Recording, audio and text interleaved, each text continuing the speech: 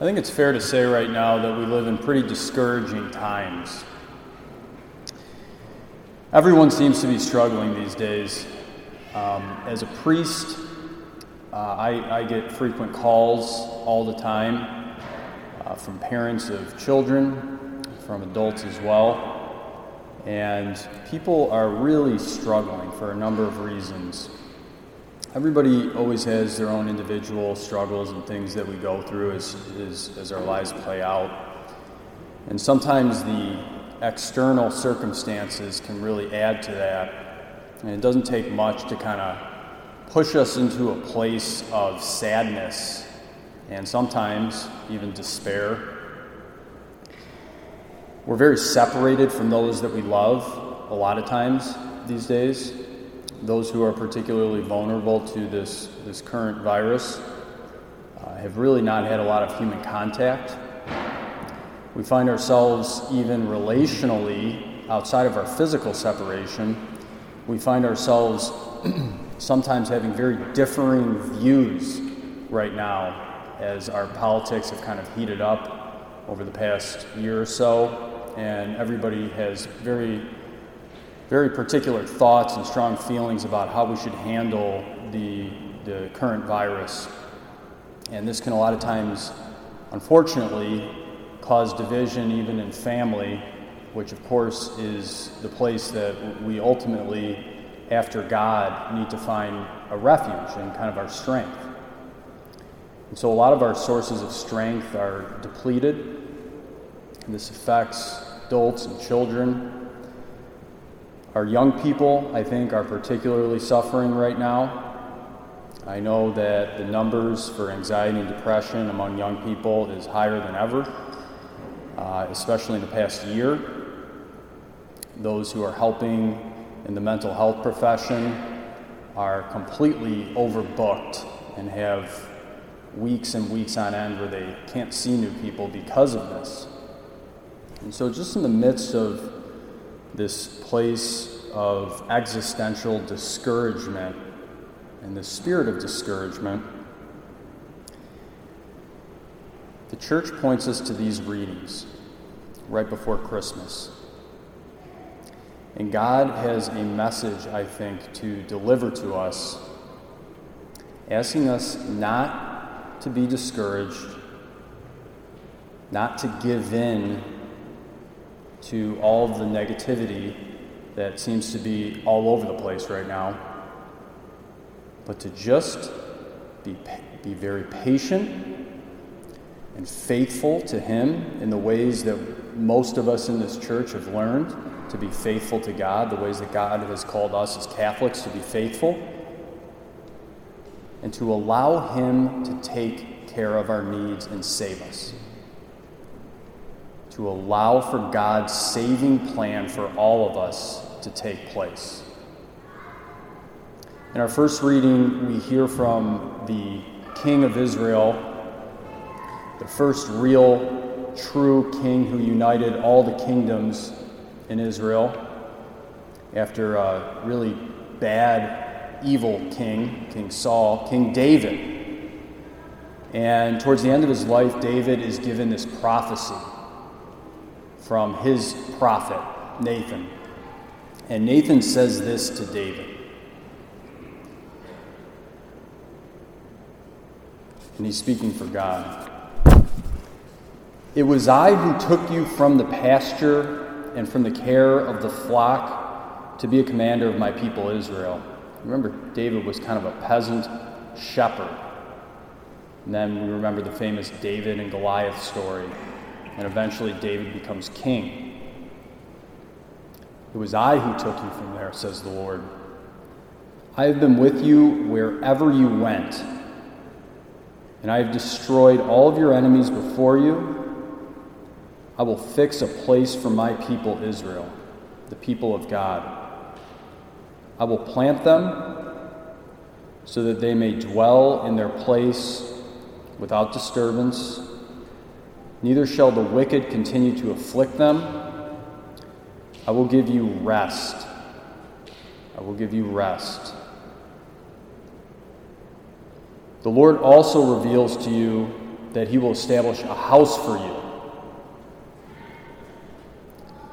And when your time comes and you rest with your ancestors and pass away, I will raise up your heir after you, sprung from your loins, and I will make his kingdom firm. I will be a father to him, and he will be a son to me. Your house and your kingdom will endure forever before me. Your throne will stand firm forever. And David and his kingdom did stand firm for a really long time, for about 400 years. And his descendants became king. And that's a pretty long time. Our country's only about 200, not even 250 years old right now. So 400 years. And then everything got really, really bad and very discouraging and very dark for both David and his ancestors and the whole Jewish people. This started with a complete obliteration of everything that they held dear as they were invaded by the Babylonians in the 7th century BC. They were then under control from that point forward of the Persians, and after them, the Greeks, and eventually the Roman Empire. And so all these kingdoms, these world conquerors, had Israel under control for 600 and even more years. And now, we say these words that these people controlled them, but this was really, really bad. A lot of these captivities, so many people of God and the people of Israel were just slaughtered. Those who were not were put under very harsh economic sanctions. And so it was hard to just make a simple living and provide for your family. There was also the removal of culture and the suppression, very often, of their religious identities. As people of God, the temple was destroyed. So even their culture was under attack constantly. The really interesting thing is this prophecy that I just read that said that David's lineage and the people of Israel would have a kingdom and they would have a great ancestor who would come. Even though that kingdom looked like it was dead, the people of God, the people of Israel of the Old Covenant, they never gave up hope. They didn't take this text out like you might think. You might think after 600 years that you might scratch out that little prophecy that didn't seem to come true. But the people of Israel patiently awaited for God to save them, and their hope was alive. In the midst of innumerable discouragements, they trusted that God would take care of them. And then, as we all know, as we heard in our gospel today, in this very small town of less than 500 people, off the beaten track called Nazareth, to this little peasant girl, 15-year-old girl, the angel of God was sent, and the people of God were delivered. And from this moment onward, God has saved humanity in the person of Jesus. The gates of hell will not prevail against him, he told Peter. The gates of heaven opened for all of us, for all people of human history.